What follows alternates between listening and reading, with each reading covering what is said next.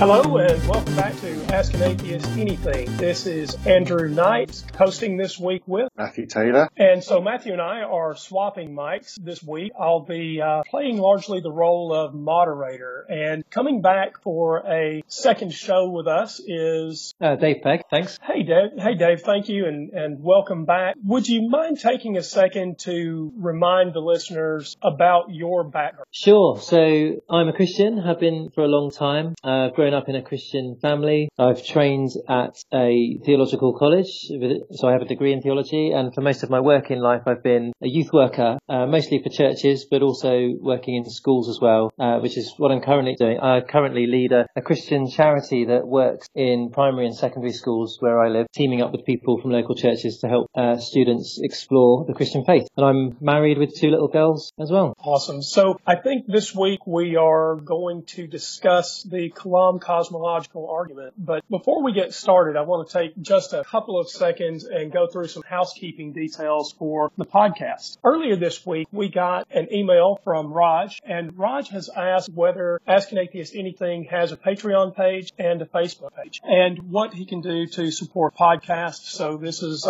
first of all, a thanks to Raj for writing in. And at this point, we don't have a Patreon page, and we are not soliciting support. However, if you do want to support Ask an Atheist Anything in any way at the moment, the best way to do that is to leave us a review in the Apple Podcast app or Stitcher or wherever you get your podcasts, because we're at a point where we want to promote the podcast, but we are not ready to take donations. So we appreciate that people want to support us. And right now, the very best way to do that is to leave us a good review, because that helps this podcast get through the massive list of other podcasts like this and move us up so that people find us. So thank you for the willingness to support us, and please leave us a review. Next, we were asked about feedback and Facebook. We do not have a specific page for the podcast, but you can find Ask an Atheist Anything and Reason Press on Facebook. So we are Reason Press on Facebook, and we hope this. Next, Matthew Taylor has started a new set of content in this podcast feed. So it's Baby Bites from Ask an Atheist Anything. And Matthew, if you want to take a second and tell us about Baby Bites. Yes, Baby Bites is short episodes because we were very much aware that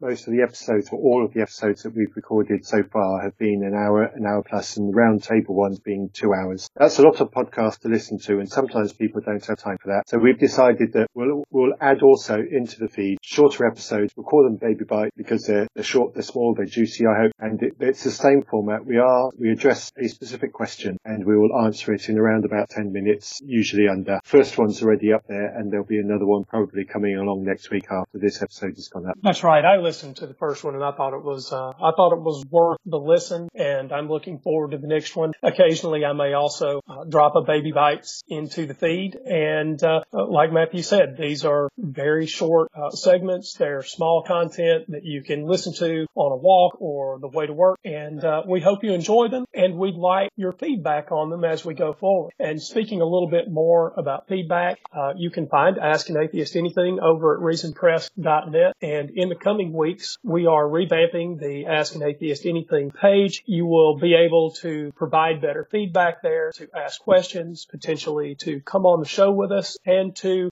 introduce your own comments and get feedback about each show. So with that housekeeping out of the way, let's dive into the Kalam cosmological argument. Dave, I think the biggest proponent of the Kalam, the one that our listeners would recognize the most, is probably William Lane Craig. And is that the argument, is his form of the argument the one that you most appreciate when you think about Christianity and the Kalam being a sufficient explanation? Perhaps I wouldn't go as far as to say it's enough to credit Christianity being true, but Sure. I think it's a strong argument for the existence of God, or something very much like God anyway, not necessarily the Christian God, but yeah, that's the strong argument behind the question I asked in the previous episode, I think, yeah. So the Kalam is a syllogism. Do you have the argument memorized in such a way that you're willing to repeat the syllogism for us? Yeah, there's 2 premises, isn't there, and then a conclusion, I think. So the first premise, you might have to remind me.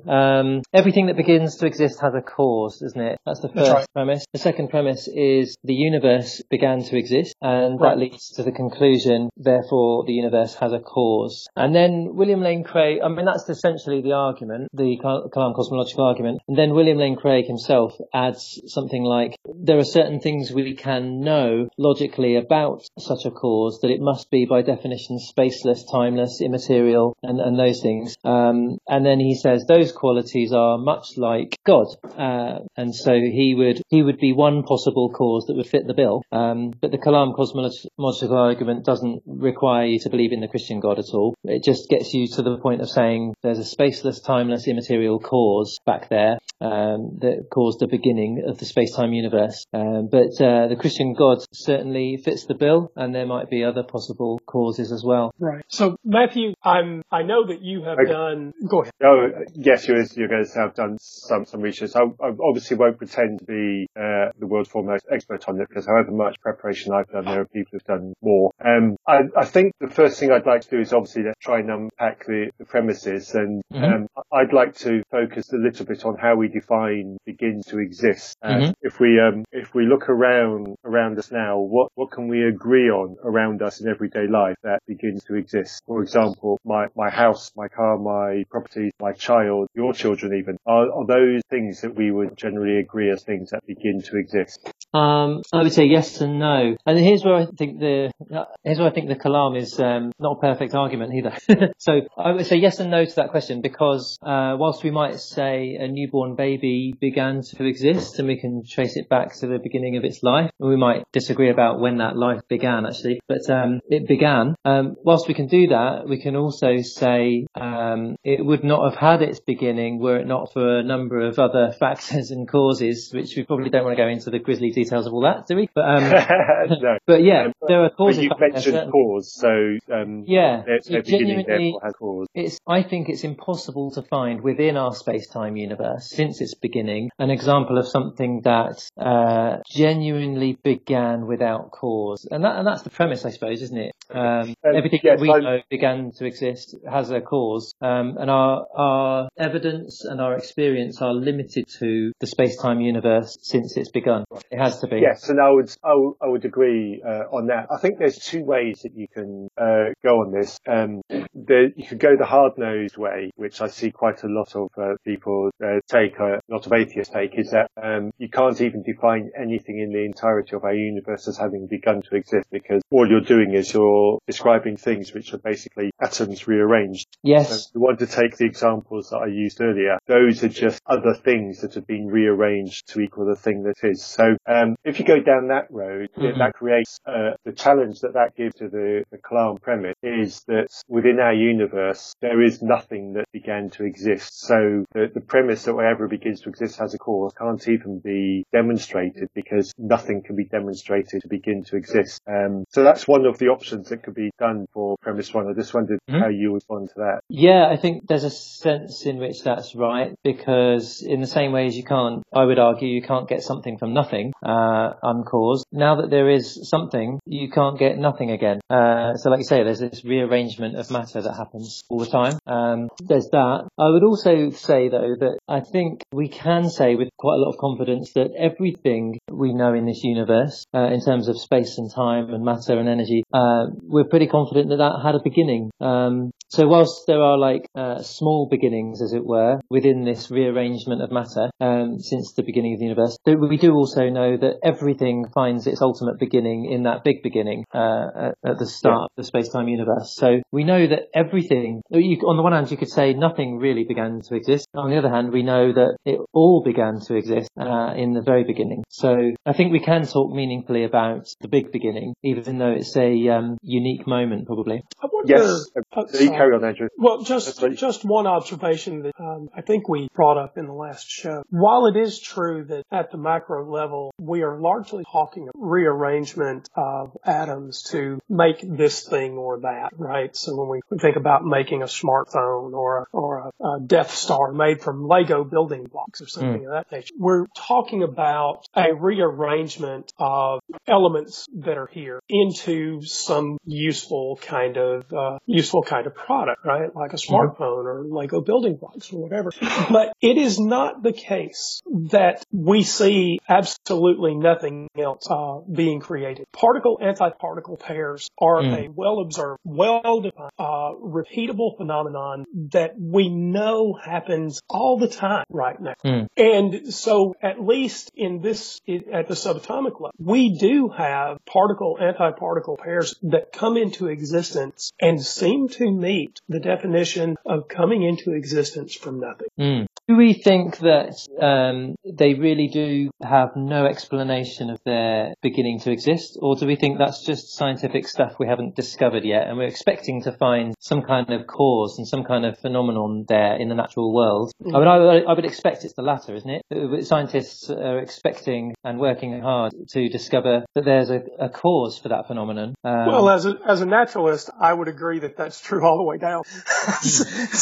So I'm just arguing for the same thing for the ultimate beginning. It follows that confirms the first premise, doesn't it? That everything begins to exist. Even those things we would expect them to have a cause. Our everyday experience and scientific evidence confirm the first premise. But it may very well be that that cause is a sufficient explanation without introducing a God. So I think if I read between the lines properly, we're sort of talking about the principle of sufficient reason, right? And so if we discovered, for instance, that the cause of subatomic particle pairs coming into existence was whatever it is, that might equally well be a sufficient reason without a need to appeal to any external prime mover. Sure, I'm arguing for a cause right the way through this, rather than that cause being specifically God or the Christian God. So I think we're in agreement. We're saying with the appearance of with the particle-antiparticle pairs example of things seeming to begin to exist from nothing, we'd both be expecting there to be some kind of cause that's discoverable at some point. Hopefully science might get us there with that stuff. I'm just saying we can expect reasonably that our universe has an ultimate cause in the very beginning, because it in a similar way began to exist. That doesn't mean that cause is God. It just means there's a definite cause there, a spaceless, timeless, immaterial one, because the space-time universe had a beginning. I think you and I disagree there.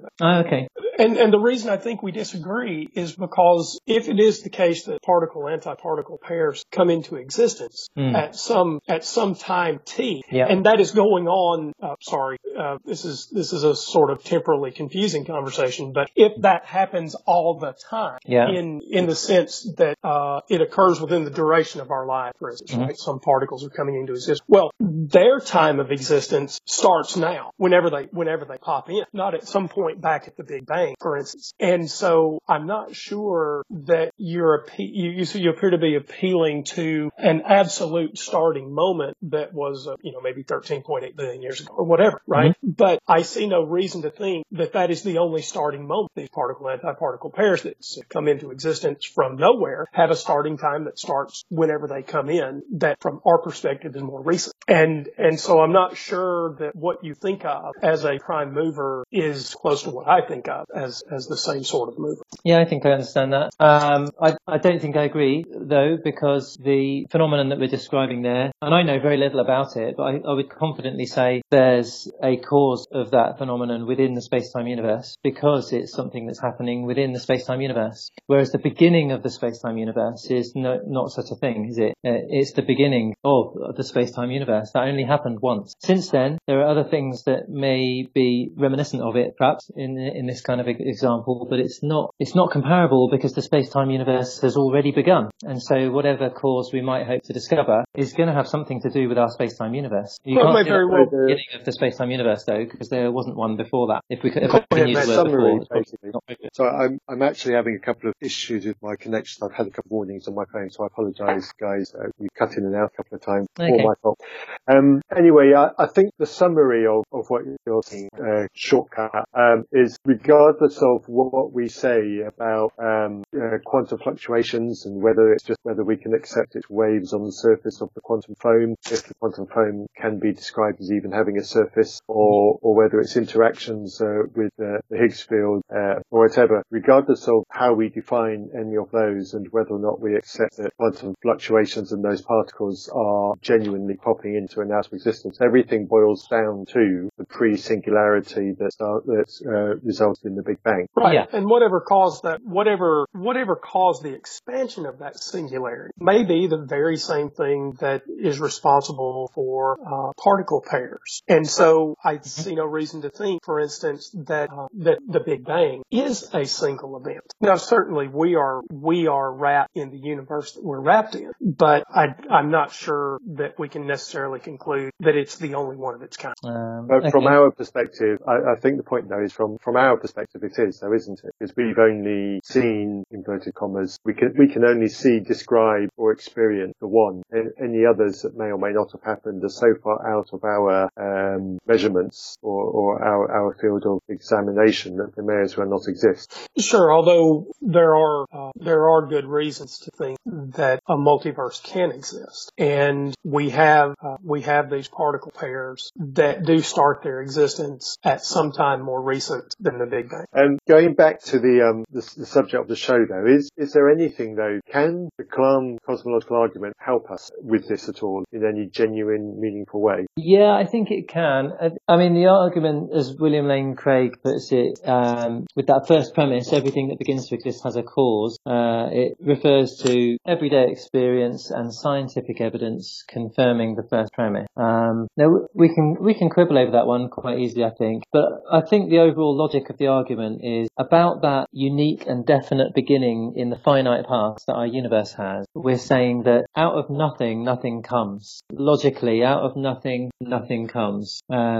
So for our space-time universe to have had a beginning, I think it necessitates some kind of spaceless, timeless cause. That none of the three of us during this conversation, last time or this time, has said anything like the space-time universe simply began to exist spontaneously from absolutely nothing, without any cause. I don't think any of us actually believe that. We haven't been saying it anyway. But we talked about the possibility of it being self-caused, and I think, if I remember rightly, your response was, well, that's still a cause, or something like that. I may be misquoting you, so I apologise. Sure. So my objection to self-cause would be it's irrational, because it had a definite beginning in the final. Yes, I seem to remember you. Yeah, I seem to remember that kind of defence. And I think I took us on a journey on a train that went speed of light or something like that. And so I don't want to repeat that whole conversation. Sure. But I think we would probably end up at the same point, even trying to defend the Kalam, in that if the universe did turn out to be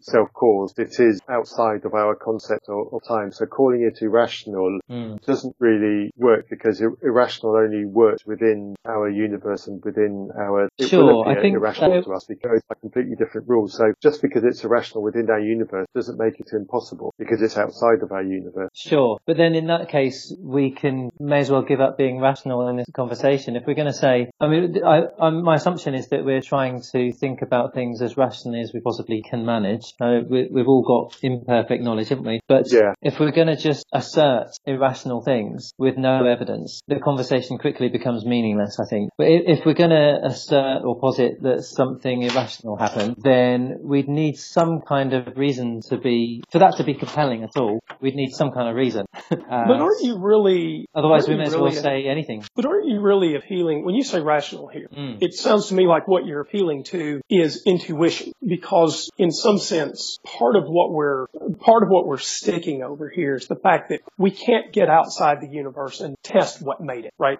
We are on this ride, and right now we're not very close to a stop, right? We're going to be on this ride for a while, and we can't look outside. So the argument that you're really making is not an argument based on rationality. It's an argument based on intuition. And I am willing to say at this point that we simply don't have the same intuition about the nature of the universe. So when you talk about self-cause and you say it's irrational, I think about things that are self-referencing that happen all the time. And so I don't think that self-reference is irrational in any way, although it might be the case that it is foreign to your intuition. So if I said, what is your intuition about neutrinos? Or pick something else. It doesn't have to be neutrinos. It doesn't have to be something that's obscure, right? If I asked you what your intuition was about Lebanese food and you never had any, you know, your intuition might or might not be wrong about some food. And so I'm not sure that it's fair to characterize Matthew's position as irrational, though it might be counter to your intuition. Yeah. Well, I'm prepared to accept. Yeah, I'm prepared to accept irrational as description. The reason why I'm prepared to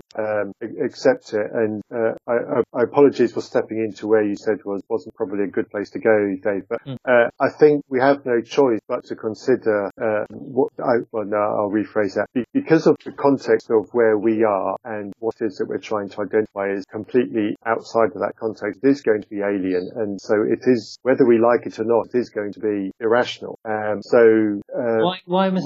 because it's not going to obey anything that any kind of rule or law or behaviour state that we are familiar with, by the sheer nature of it being it's going to be outside of our universe, outside of our time reference, into an existence of nothing. I think that's not the same as saying it must be irrational, though. I don't see how it could be anything but irrational. Spaceless, timeless, it must be. Irrational, not necessarily, I don't think. Why must we assert that? Well, because it's not something that we can explain. Whatever it is, whatever happened, whether it was a cause or not a cause, it will be something that is not just new to us, but the process by which it works will be new to us. So it won't fit. Beyond us, I would say, perhaps, or more powerful than we are, certainly. I'm prepared not necessarily to accept description. So it'll behave so outside of our field of rationality. It can only be irrational. That's the logic flow that I'm going to. It doesn't matter whether that is God or quantum fluctuation or anything in between. Its behaviour is going to be irrational to our rationality. I suppose my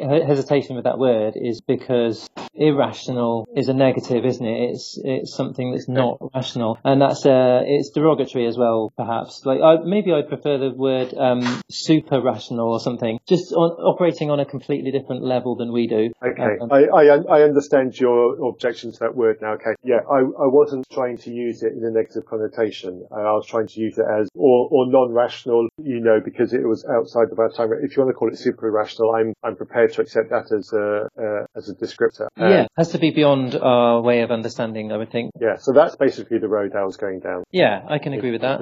Of using irrational. But if you want to use a placeholder instead of irrational, I'm prepared to accept that.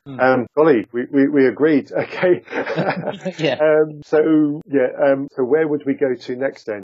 You mentioned nothing. Andrew, was there anything you wanted to chip in on? Hello, Andrew, are you there? Have we lost Andrew? Oh. I'm here now. I was out of the call, Dave, right where you started your response. Okay, that's all right. We'll move on then. So unless there's anything, I was going to move on to descriptions of nothing. Unless there was anything you wanted to say, Dave. No, that's fine. Yeah, because let's keep going. Yeah, because nothing again, I think, is something where we get I think nothing is probably the stickiest point around the clam code, although the clam itself doesn't specify nothing at any point in its flow. No, just beginning. It does follow. It's almost a pre-taken assumption that beginning to exist means that whatever was before the beginning was nothing. And I think sometimes the conversations, and specifically the conversations between atheists and Christians that I see online, they often get really stuck down on nothing and definitions of nothing. And it sometimes, to me,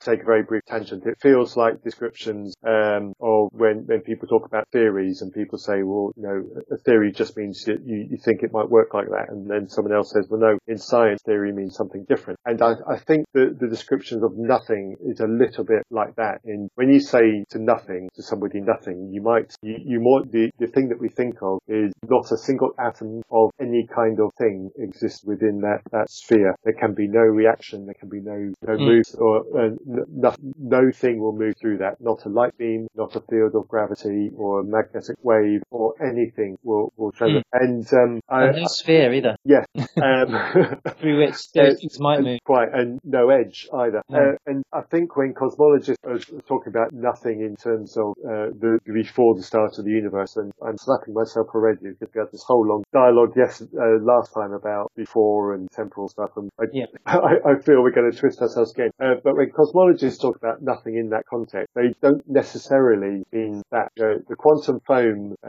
is, I understand, I was going to say believe there. I understand, if my understanding is correct, which it could be faulty. My understanding is that the quantum foam is assumed to, or maybe assume isn't the right word either, is assumed to exist in that period of nothing. And I think the nothing coming out of nothing doesn't necessarily mean that there is no thing there, but it effectively is saying that the cause was practically a self-cause. So you could have a quantum foam with quantum fluctuations which are self-caused, and that potentially still meets the criteria of nothing caused the universe, if you see what I mean. With respect, it sounds like nonsense to me. So nothing. I agreed with your first definition of nothing, where you said it was basically nothing. I don't think it's a complicated word to define. But then we started talking about quantum foam and quantum fluctuations. That doesn't sound like nothing to me. And I agree. However inferior my understanding of those things are, I know we're talking about something and not nothing. I agree. But the more I look into the cosmological descriptions of inverted commas nothing, the more I get the feeling that they don't mean nothing in a traditional sense. And I think, for example, I think the best way that I can understand it, this may or may not be helpful to you and the listeners, but this is how I kind of understand it. Imagine you've got a classroom and you've got a teacher in front of the classroom and he's looking at students and he's got a fish tank full of water, nothing else in it, just water, full to the brim, and sat on the table next to the tank is a glass. And he holds up the glass and he says to the class, "What's in this glass?" And they say, "Nothing." And he looks and goes, "Yeah, I agree." He then tips the glass upside down, puts it into the tank of water and says, "Why isn't that glass full of water?" And they say, "Because it's full of air." But I thought you said there was nothing in the glass. So I think that kind of nothing. Yeah, I think it's a completely different kind of nothing. I think it's actually nothing.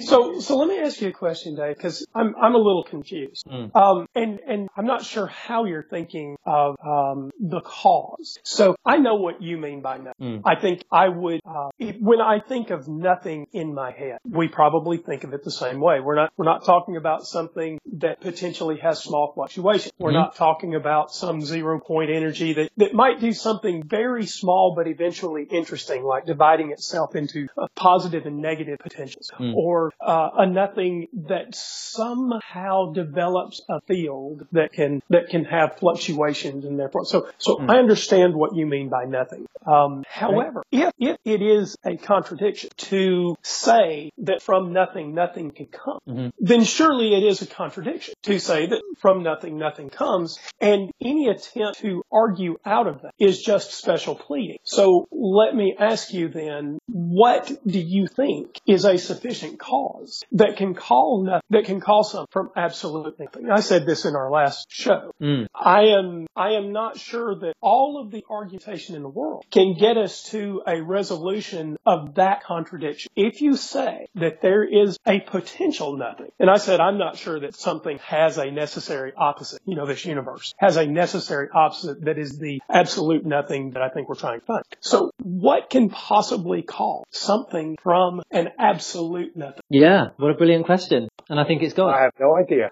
I don't think it's God. How does God answer that question? So in what way is it possible for God to be insufficient, to have created a genuine beginning of our space-time universe? God, by definition, is all the qualities required to do that. Spaceless, timeless, immaterial, immeasurably powerful, all those things. So, if it's not God, it's something an awful lot like him. Okay, no, let's back up. Spaceless, timeless. What does all powerful mean? And immeasurably powerful. This is the super rational thing Matthew was getting at. So operating in a way that's way beyond and above our imagination and knowledge. Okay, but I have absolutely no reason to think that being all powerful solves the problem of logical contradiction. I see what you mean. So what I'm doing is, I personally don't believe that at the point of our universe's beginning that there was absolutely nothing. I don't believe that, do I? I'm a Christian. I believe God God was there. But what I'm saying is the alternative, if we're going to say that for anyone who says that God does not exist and never has, the alternative is that we have to assert without God's existence or without some kind of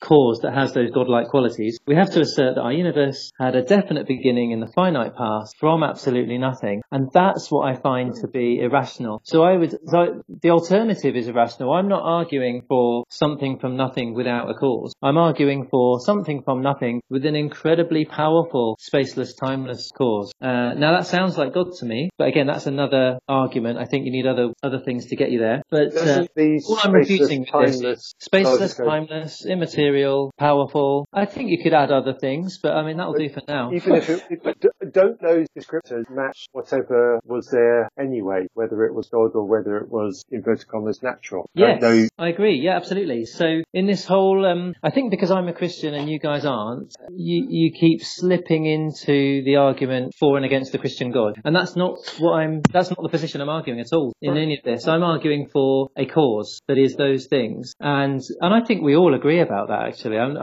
again, otherwise one of you at some points would be saying, no, there's no cause. It just spontaneously began from nothing. No one's saying that, and I think because we realise that's a silly thing to say. I think there are problems in a different place. I think the problems are very, very different.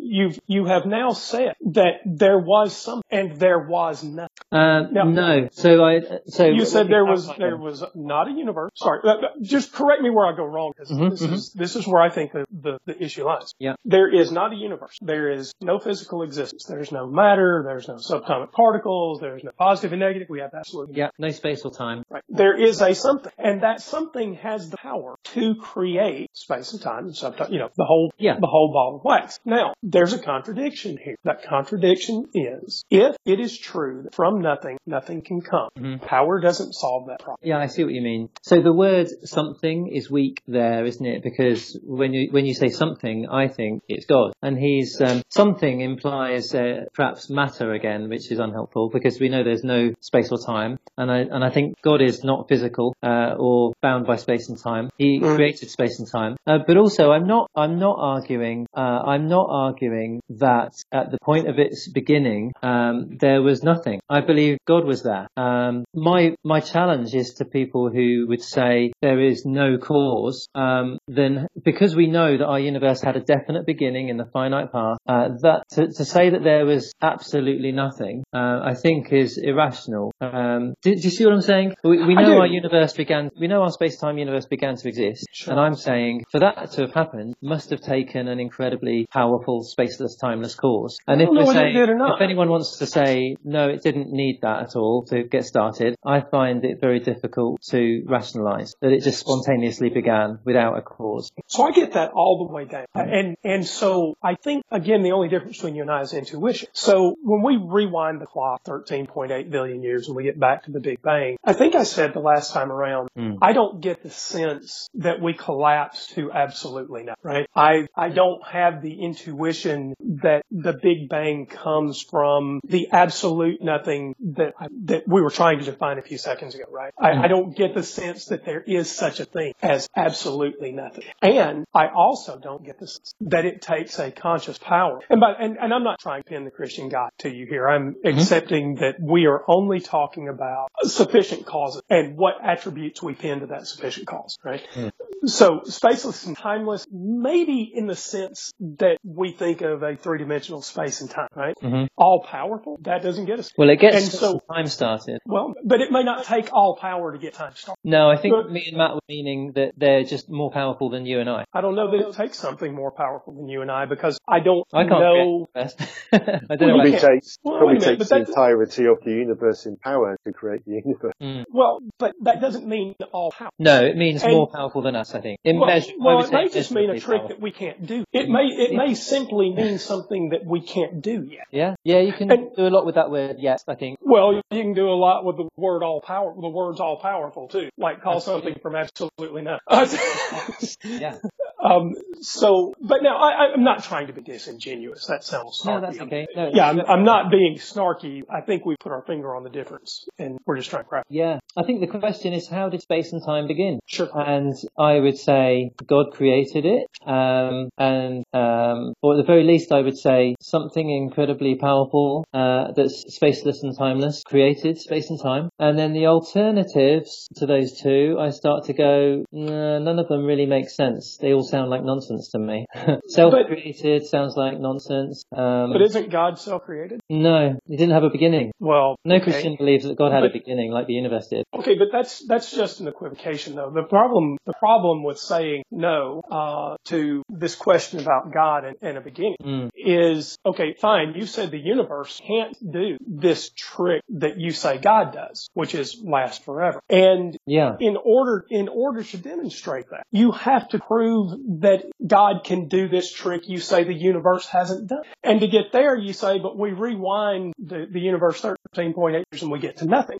But you don't actually believe in nothing. And so we haven't gotten to that nothing that you think God was able to pull something from. Yes. So I believe there was an absence of space and time before it began. So that's the kind of nothing I believe in. God was there and there was not yet space and time. I believe in that kind of a nothing. And we know that our universe had a beginning. This is the thing. This is why everyone's asking these kinds of questions, is because we now know scientifically that our universe had a definite beginning in the finite past. Atheists didn't always believe that. Atheists used to believe that the universe was past eternal. And then Hubble and his telescope and his redshift and those kinds of things empirically demonstrated that the space-time universe had a beginning in the finite past. Sure. And so that's where the questions come from.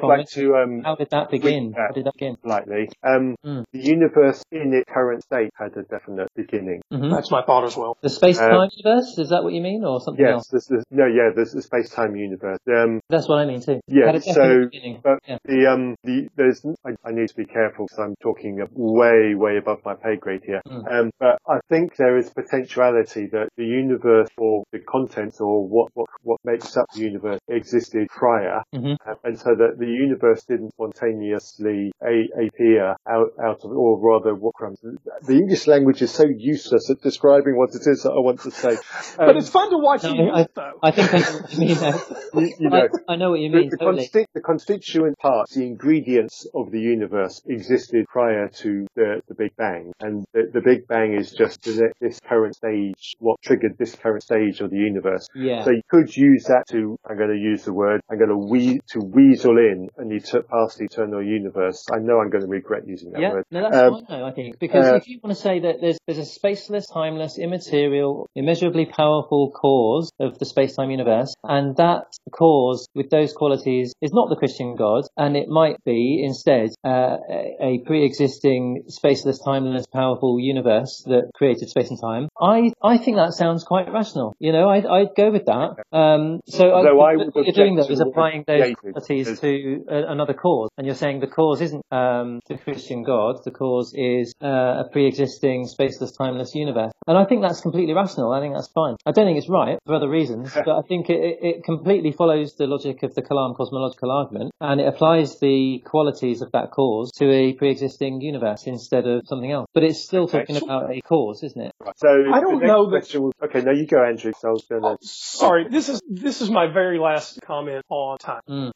So I don't have the intuition that we rewind the clock 13.8 billion years and time ceases to exist. I do have the intuition that I think Matthew was angling at. So Matthew, correct, wrong. But when we rewind 13.8 billion years, we get to a point where our clock starts, but we don't necessarily get to a point where the clock starts. We just get to a point where we start reading the clock, right? And that's a very different thing from whether the singularity that created this universe experienced any duration. Now, the truth is, we simply don't know. And I don't think it's fair to apply our intuition to something that we can't get before, right? That just means that we're not there yet. And so you say spaceless and timeless, and I have no idea what that could mean other than nothing. Yeah, that's the one thing that we know it's not, isn't it? that we know it's not nothing. Do we? Otherwise, How do space we and know time would not have... Well, because space and time began to exist. And logically, I think, out of nothing, nothing comes. I just addressed. If it really was nothing, if it really was nothing and no spaceless, timeless agent was there, then there would not be a beginning of space and time. Because there was wait a no minute. What do you cause. mean by agent? Sorry.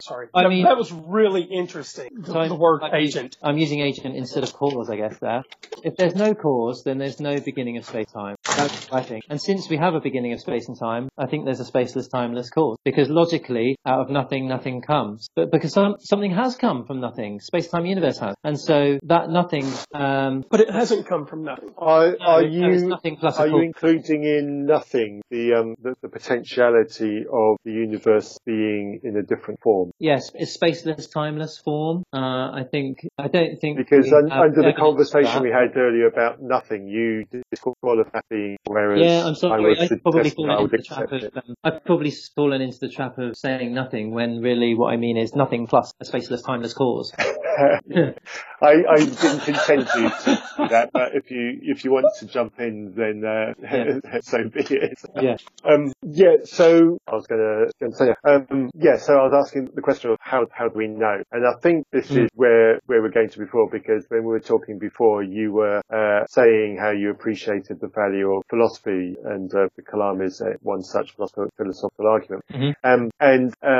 I appreciate the value that philosophy gives us, because it enables us to have this conversation, and it enables us to think about what could be, what might be, what consequences are, and it gives us the methodology, for lack of a better word, of thinking through and talking through these ideas. But that, and I appreciate those values, but that's where its usefulness stops. It can't tell us with any certainty at all which of our ideas are right, which of our ideas are utterly nonsense, which of our ideas are irrational in a bad way, and that kind of thing. So at what point would you, Dave, say, okay, I've done enough thinking, now I need to put something to the test? Because I suspect that I would probably stop before you would. Okay, I think I understand the question. I think there's 3 words that help me understand what a person like me needs in order to be convinced as a Christian. Number 1 is evidence, and I think there's all different kinds of evidence. The logical, philosophical realm is part of that evidence, I think. Obviously, there's scientific evidence and things as well, and there's historical evidence as well. I'm thinking particularly of Jesus, but also archaeological stuff that just confirms some of the things in the Bible, and we know that's imperfect, but it helps. That evidence is part of why a Christian would be a Christian, I think. Experience is another. The second word, experience, is something that helps me be convinced about Jesus, and particularly the Christian God of the Bible, and my experience of a relationship with him and what he's done in our lives. And the third word would be explanation. And by that I mean the Christian explanation for the way things are in our world, not only the existence of our world, but the existence of suffering and human compassion and longing for something better. Lots of things. The Christian explanation of all that is, I think, is something that convinces Christians when compared to alternative explanations of the way things are and why they are the way they are. So evidence, experience, and explanation are 3 things that convince me about my Christian faith. So that's going way beyond the Kalam cosmological argument, but those are the types of things that get me beyond it. Does that I help understand. at all? It does, yes. I was thinking more specifically about our conversation about the beginning of the universe, but I appreciate the reply. Forgive me if this sounds a little pointed. It isn't intended to be. That's okay. Would it be fair to say, or would it be? I'm fighting to be as non-combative as I can in this question, but I appreciate the danger that it poses. Don't worry, you can say it. It's all right. How would you respond to the accusation that you only think that there is a God behind the universe because you're already convinced of a God through other means? Therefore, you're placing God in a position where you've no right to place a God because we haven't got anything to suggest that there could be. And if you were in my position as not a believer, you wouldn't be following down the route and going, haha, there's a God there. But you're only saying, haha, there's there's a God there because something else has led you down the road there could be. Am I making sense? Yeah, that makes sense. And so you'd have to ask questions about the validity of that something else, wouldn't you? And it's a cumulative case, isn't it? The kalam is part of it. It's not enough, but it's part of it. And there are other things, like I mentioned, my experiences are completely personal to me, aren't they? I can't bottle those and give them to someone else. They work for me. I wouldn't for a minute think they would work for anyone else necessarily. I can tell my story and it might be compelling, but that's not going to be the same as someone else experiencing the love of God for themselves. And so you'd have to ask questions. I don't because think somebody, if I could briefly interrupt, if somebody else who's got different experiences, who accepts or believes in a completely different God, it could be any God, pick a God, one that other people believe in, or even one that's completely imaginary. Yeah. They would impose that same God as the God that created the universe using the Kalam cosmological argument. Yeah. So if somebody is coming already with the pre-conclusion that however the universe came to be, it came to be by that God. When they look at the Kalam, they'll go, there you see, there's my God. Yeah, I see what you're saying. Which is why I've been quite careful not to use the Kalam as an argument for the existence of the Christian God. I don't think it is. I understand that. It's not that at all. That's consistent with the existence of the Christian God, I think, but that doesn't mean it's him. You need other pieces of evidence to come to that conclusion. And the Kalam plus my own personal experiences wouldn't be enough either. For the reason you've just given, of the example of someone else experiencing the love of a different God in their experience, and they'd look at the Kalam and say, oh, that's my God. Those two things by themselves aren't enough to be a convincing case, I would say, for the Christian God, at least not for anyone else. So we need all sorts of things that together make a cumulative case. I don't think it's necessarily a negative thing to say that when I look at the Kalam and I think, that's the Christian God, it's not necessarily a negative thing to say that I've got to that conclusion because of lots of other things, if lots of those other things are valid pieces of evidence. If they're all subjective wishful thinking or intuition of mine, then yeah, it'd be a weak case and I'd be jumping the gun. But if it was a cumulative case that I could articulate to others and they could understand and appreciate, it could be an incredibly strong case for the existence of the Christian God. And the Kalam cosmological argument would be one piece of that argument. Do you see what I mean? I mean, the way you've said you've, because of lots of other things, imposed it on the Kalam. Another way of saying that would be to say that we should follow the evidence where it leads. We need a lot of evidence. We need to question everything and explore it with an open mind, and then follow the evidence where it leads. And there'll be lots of factors going towards making up our minds about whether there's a God or not, and which God it is, if there is one. That's what we should do. We should consider all the evidence and draw conclusions based on the cumulative effects of that. Dave, can I ask you a question about the Kalam and our conversation? So, no, I don't think this will be offensive. There's no snark in this question at all. Sure. When I listen back in my head to the conversation we've had over Kalam, it hasn't convinced me that there needs to be a God to explain the universe, right? It should not. No, right. And I'm not, but you may have an entirely different response to the Kalam, that the Kalam is reasonable evidence that there is some conscious prime mover. When I listen back in my head to that conversation, the Kalam doesn't get me there at all. It doesn't get me on the path to looking for a conscious prime mover. I agree. I completely agree with that. Okay, all right. So if we agree then I'm trying to understand why the Kalam is evidence for you that there might be a God. Yes. So you used the phrase conscious prime mover. That's okay. None taken. So you used the phrase conscious prime mover, and I don't think the Kalam gets you there. It gets you to spaceless, timeless, powerful prime mover. It doesn't even have to be a personal being, I don't think. It just has to be a spaceless, timeless, powerful cause. And there are a number of possible causes that might have those attributes, not just the Christian God. So it doesn't get you to the Christian God. It doesn't even get you to the conscious prime mover. We'd need other pieces of evidence or argument to get us that far. So I think perhaps we agree there. Yeah, it sounds like it. The Kalam doesn't get me to, it hasn't gotten me to spaceless and timeless, and it hasn't gotten me to more powerful than you and I in any meaningful sense that there is a wielder of spaceless, timeless power, if you see what I mean. So we disagree. And yeah, but I don't think that's any big surprise, right? Because we were hitting around it all through the show. I think. Sure, yeah. So haven't we pretty much ended up at a point where whatever it is that initiated the Big Bang meets the criteria of the Kalam cosmological argument? Is there anything that has been posed that doesn't meet the Kalam cosmological argument? Perhaps Andrew's comments about there being some kind of of space and time before there was space and time, that probably goes against what we're saying with the Kalam. But when you say that back to me, it sounds. You talked about a clock at one point. he did. But I said it was temporally confusing too. Yeah.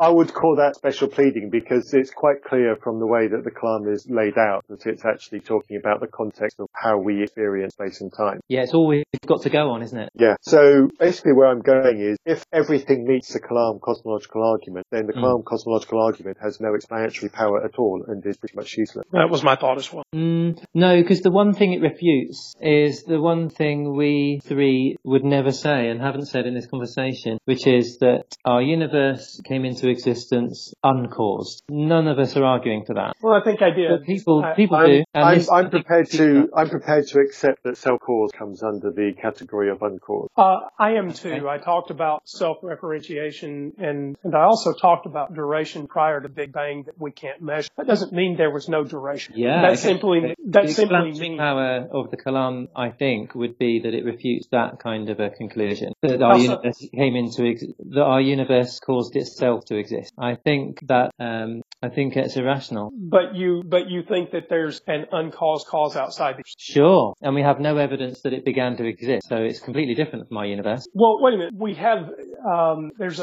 as far as I can tell, we don't have any evidence for God. The Kalam didn't get us there. No, it's only a part of it. But I'm saying the Kalam isn't arguing for God. All it's doing is saying our space-time universe began to exist. And we do know that our space-time universe began to exist. We do know that. And so it's saying, how did our space-time universe begin to exist? And the answer is there must be a cause. That's what it's arguing for, isn't it? It's arguing for a cause. The conclusion is, therefore, the universe has a cause. Oh, but now, wait a minute. William Lane Craig's discussion of the Kalam, and I asked at the beginning if that was the form of the Kalam that you prefer. As William Lane Craig actually says that the Kalam demonstrates a God. So no, he doesn't say that. He's got a poor premise. He doesn't say that. He had things on. David was saying that right at the beginning, where he said that William Lane Craig includes the Kalam with additions, and David is basically using it without William Lane Craig's additions. Right. No, William Lane Craig. Hold on. William Lane Craig absolutely does have a version of the Kalam. William Lane Craig absolutely does have a version of the Kalam. Yep, he does. Where he says that the Kalam demonstrates God. No, he doesn't say that though. I know it very well. He doesn't say that. So what William Lane Craig says is that the cause must be spaceless, timeless, immaterial, immeasurably powerful, and some other things too. Then he says, much like God. He doesn't say it must be God. He also includes personal. He uses something to throw personal into it as well. Yeah, he may do that. But he doesn't say it must be God. He says it's much like God, which is why throughout this conversation I've said, if it's not God, it's something an awful lot like him. Okay, but now we're just equivocating over a word. We are, because I think we all... There's nothing but equivocation. Right. Nothing but equivocation. William Lane Craig uses the Kalam to argue for God. Now, you can back off and say, well, but he's not saying God. He's just saying something like God. Yeah. Oh, that's what he's saying. Okay. So let me just ask you this then. If it's not God, if it's something like God that is not God, what attributes do you subtract to make it something like God that's not God? Oh, I wouldn't subtract. Why would you subtract? I mean, if the Kalam gets you to those qualities, why would you get rid of them? But that's what I'm saying. If you're saying, right, but if you're saying that there are no qualities, sure, I'm with you. But if you say that it's something like God, but it's not God, and then I say, what attributes do you subtract to get to something that's like God that's not God? And you say, but there are no God attributes that you subtract, then it's God. No. Well, if you want to get there, you can if you like. I'm happy for you to believe in God. But I would say that's irrational. I would say, don't subtract any of the qualities that cause must have because of the Kalam cosmological argument. If it must have them, then it must have them. Now, there's dispute there, but I think it at least has to be spaceless and timeless. And if you want to say that it's not God, but it's something that's spaceless and timeless, the same as God, with those qualities, then I think that's fine. I don't have a problem with that at all. You don't have to subtract those qualities to say that it's something less than God. If it's not God, then it's not God. It's just something else with those qualities. Okay, so what are some of the qualities of God? Consciousness. Sure, but none of this is in the Kalam. Okay, but what I said was... It's in the Bible. You could go there if you like. right? Well, wait a minute. So I asked if the Kalam argued toward a God. You said no, it argues towards something like a God. A cause is what it argues for, isn't it? Because therefore the universe has cause is the conclusion of the Kalam. Wait a minute. But just in the last couple of minutes, you said, oh, but that does get us to a God. No, That's what we've been talking about. No, I didn't say that at all. I've been saying William Lane Craig doesn't say that, and I've been saying that I don't either. I have other reasons for saying it, but the Kalam isn't my reason for saying that there must be a God. Okay. Does the Kalam get us to something like a God? Yeah, I think you could say that. Something like it. That's Spaceless time. That's where we got on it. Yeah. Does it? Okay. And then I said, okay, but if it's something like a God, but it's not God, what attributes do you subtract? Yeah, that's where I leaves you. Okay. Spaceless Okay, time. so we can subtract consciousness right away, right? It's never written. Kalam doesn't get you consciousness. Right. So it's not like a God because a God is conscious. Oh, I see. Now, okay, I see where we've gone wrong. So, I think the Kalam gets us to saying that there's a cause of our universe and that cause must be spaceless and timeless. Now, I think that God is spaceless and timeless. He's lots of other things too, but not because the Kalam argument says so. So you don't have to subtract any of the qualities that the Kalam says the cause must have, because all the Kalam says the cause must have is spaceless and timeless.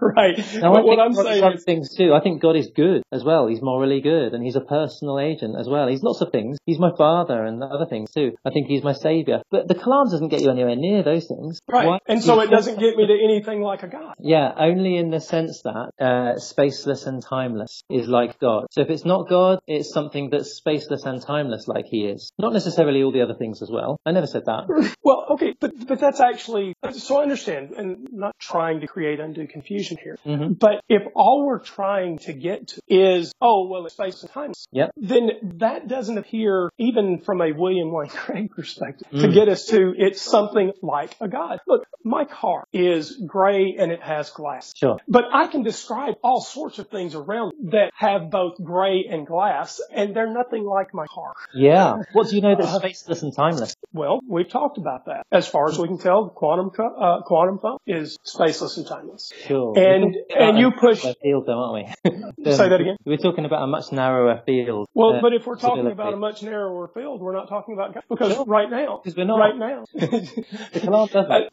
Right. The Kalam doesn't get us to a God. So how does it get us to being evidence for a God? It doesn't, and I never said it did.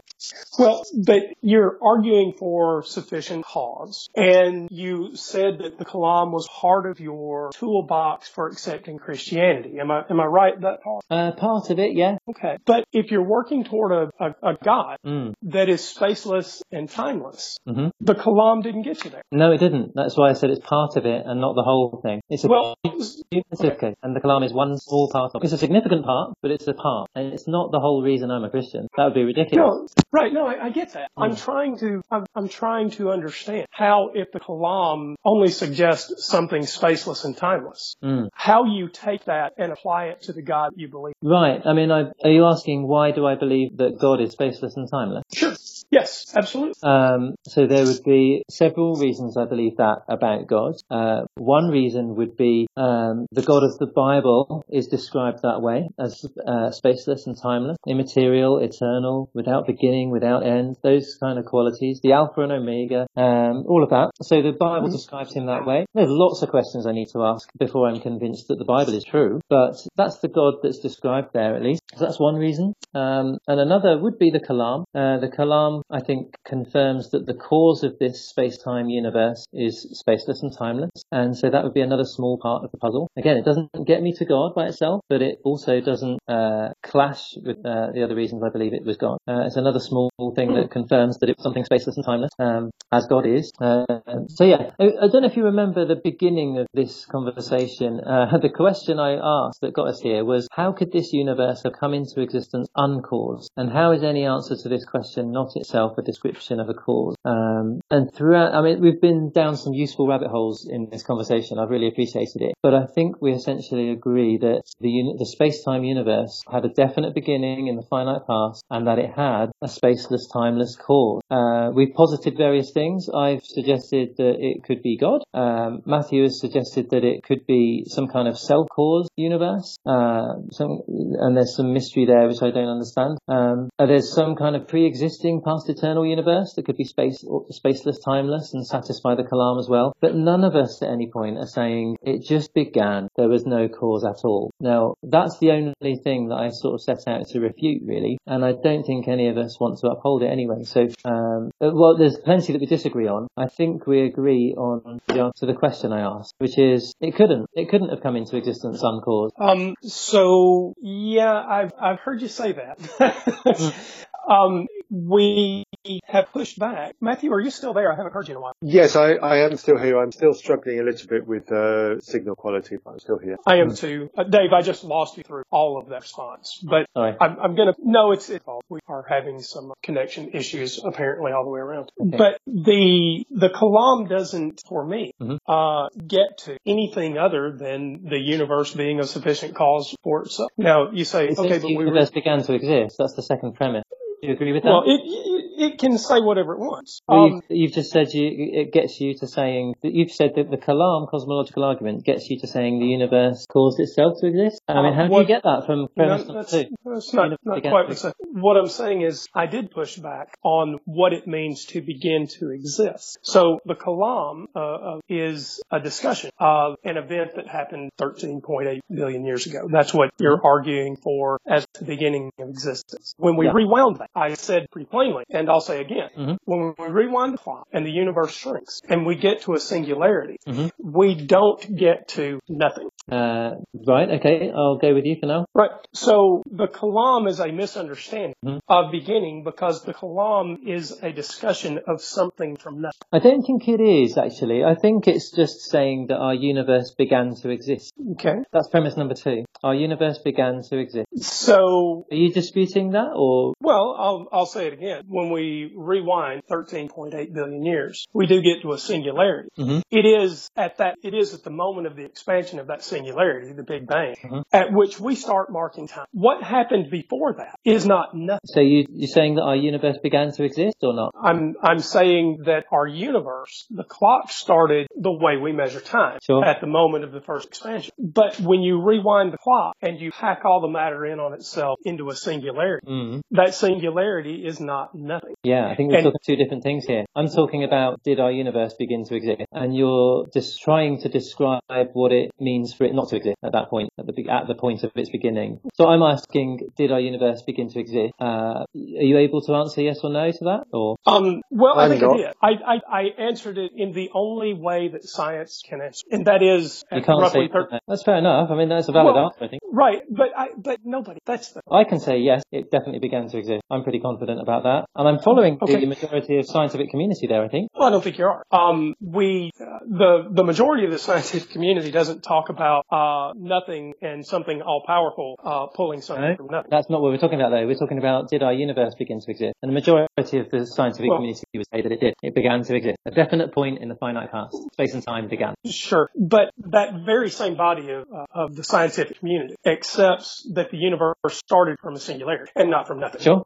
And so while you're saying that you agree with the majority of the scientific community, you're actually drawing a conclusion that they don't draw. Oh, sure. Because I'm just talking about premise two right now. Our universe began to exist. And I'm talking about premise two as well. And the way that I'm talking about premise two is actually not only in a way that agrees with your agreement with the scientific community about the expansion of the universe, I'm also going further with that agreement and agreeing that the singularity was not nothing. Singularity, to my mind, now I could be wrong because I'm not a scientist and I don't want to pretend to be an expert there, but singularity sounds like after the beginning of space and time to me. Are you saying that before there was space and time, there was a singularity?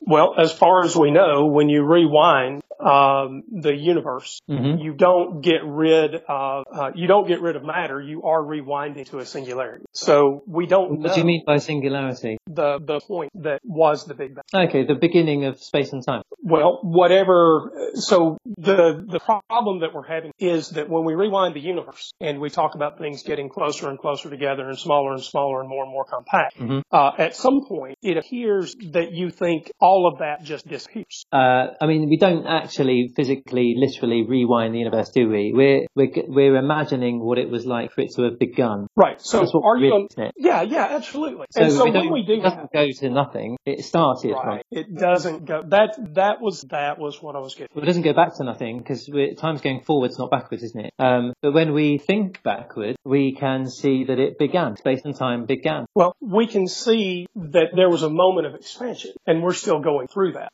What you appear to be saying is that we rewind and we get down to the moment T0, right before the expansion, whatever that means. And all of this that is matter, the universe that is around us, it not only contracts, at some point disappears. And that is against the notion that there was a singularity for the universe to come. Oh, I see what you mean. Yes, it is against that. I would be against that. If you're saying a singularity is a thing, then yeah, because I think our universe, our space-time universe, began to exist, and before that point there was God plus nothing, or spaceless, timeless cause plus nothing. However you want to put it. Yeah. So my intuition doesn't get me there, and the reason it doesn't is that you've had to multiply entities to defend this notion of God. So we have a spaceless, timeless thing, and you're saying, but we needed another spaceless, timeless thing. No, I'm just saying there was something spaceless and timeless. Okay, but then Do you want to dispute that? Well, but didn't you just say, but there was God plus nothing? That's what I think. That's not what the Kalam cosmological argument argues for. Okay, sorry. That's what I was responding. Sorry. So, yeah. Fair enough. We'll not follow that track at all. So, yes, my intuition doesn't lead me to rewind the universe and as things collapse on themselves, get to erase everything. Now, I absolutely agree. So, just say it on the mic. I absolutely agree that the universe as we know it, the three dimensions that we deal with plus time, which I don't think is fairly called a dimension, but duration at least. I absolutely agree that the universe that we experience began 13.8 billion years ago. That doesn't mean that when we rewind, we get to nothing. That just means that we get to a point at which, well, actually, we can't experience, well, we can't even experience the universe within the first couple million years of its existence, even if we could get back that far, because it was simply a hot soup.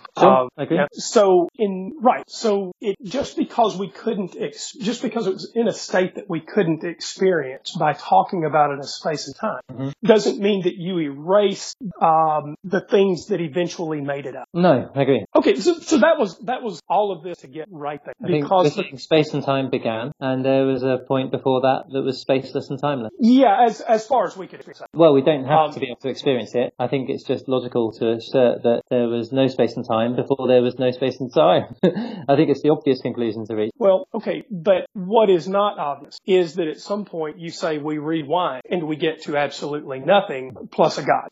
Yeah, I see. That's not obvious from the Kalam. I'll give you that. Okay, and so good enough. I think I'm willing to leave it there. That might be good. Time's getting on, isn't it? Is Matt still? Yes, I'm still here. I'd like to make a couple of closing remarks. Yeah, we're 1 hour 30, so we probably need to start winding up. Yeah, I've got to go in a couple of minutes actually. Let's try and make this as brief as possible then. I do still have a fundamental problem with the Kalam, and I think part of it is the Kalam was originally written at a time before the science of today existed, so it's not descriptive enough. So the way I would rephrase the Kalam something like whatever changes state needs to have a cause. The universe changed states. That change of state had a cause, which could also be self-cause. So that's almost a complete rewriting, but that's really interesting. I quite like it as well.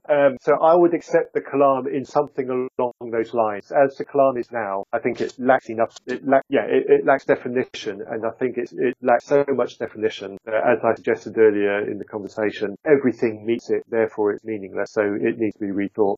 Yeah, that's fascinating. That's my summary. Some helpful things there, I think. Right, Andrew. Is there any last comments? Andrew, do you want to finish up? No, I think that summary of rewriting Kalam is a great place to leave it. Dave, thank you again, and we are going to run this episode out with some music that that is played, and is it also written by your band? Yeah, so I've been in a variety of punk bands over the years. I'm a drummer and a singer, and I write songs as well. And so I'm not in a band right now, but the band I was in was called In My Name. And so I've just released 4 songs on iTunes and everywhere else that you get music, Spotify and those places as well. And it's under the name In My Name. That's the band. So if you search for In My Name, you'll find it. So yeah, there's some music to listen to. I use the word music loosely. It's messy punk songs really. But yeah, we have fun making it. So I thought it was quite good. And in the show notes, there will be a link to your band and the music. And with that, what is the name of the song that we're going to play here? Yeah, it's My Bike, isn't it? And it's 37 seconds long, so it's over quickly. And it's about road rage, I guess. And I ride my bike everywhere. I cycle and frequently run into, not literally, but run into other drivers who are just not looking out for people on bicycles and could quite easily kill me if they weren't paying attention. So it's a dangerous place to get around on a bike, and yet I'm quite determined to get around on a bike. So it's a song about that. Well, I certainly agree that we need to pay attention to the people around us. We need to care about the people around us. In fact, in our small town, we just had a motorcycle police officer killed because someone in an SUV pulled out in front of it, just completely unaware of a cyclist. Now, because it's not quite the same thing, right? Because it's a motorcycle versus a bike. But the point is that people that drive cars just are not aware enough of things like bikes and motorcycles and that kind of thing. And so with that, we are going to finish this episode with My Bike. Thank you very much, Dave. I appreciate this song too. Brilliant. Thanks, guys. I better go. But yeah, thanks so much for tonight. Really appreciate it. Thank you. Yeah, you too. Cheers. Thank you. Cool. All the best. Bye. Cheers, Dave. Bye. My bike is the way forward, but you keep knocking me off. It shouldn't be so dangerous, but drivers get too close. Every time I go outside to ride, it never changes. You can kill me with your car if you like, but you'll be dead inside. You're dead inside. You don't even feel bad about it. Dead inside, just stay inside, so we can ride our bikes and stay alive. Thank you for your grace. You couldn't punch me in the face, so thank you for your grace. Sorry I got so nuts about it, but if it helped you learn, I'll settle for that.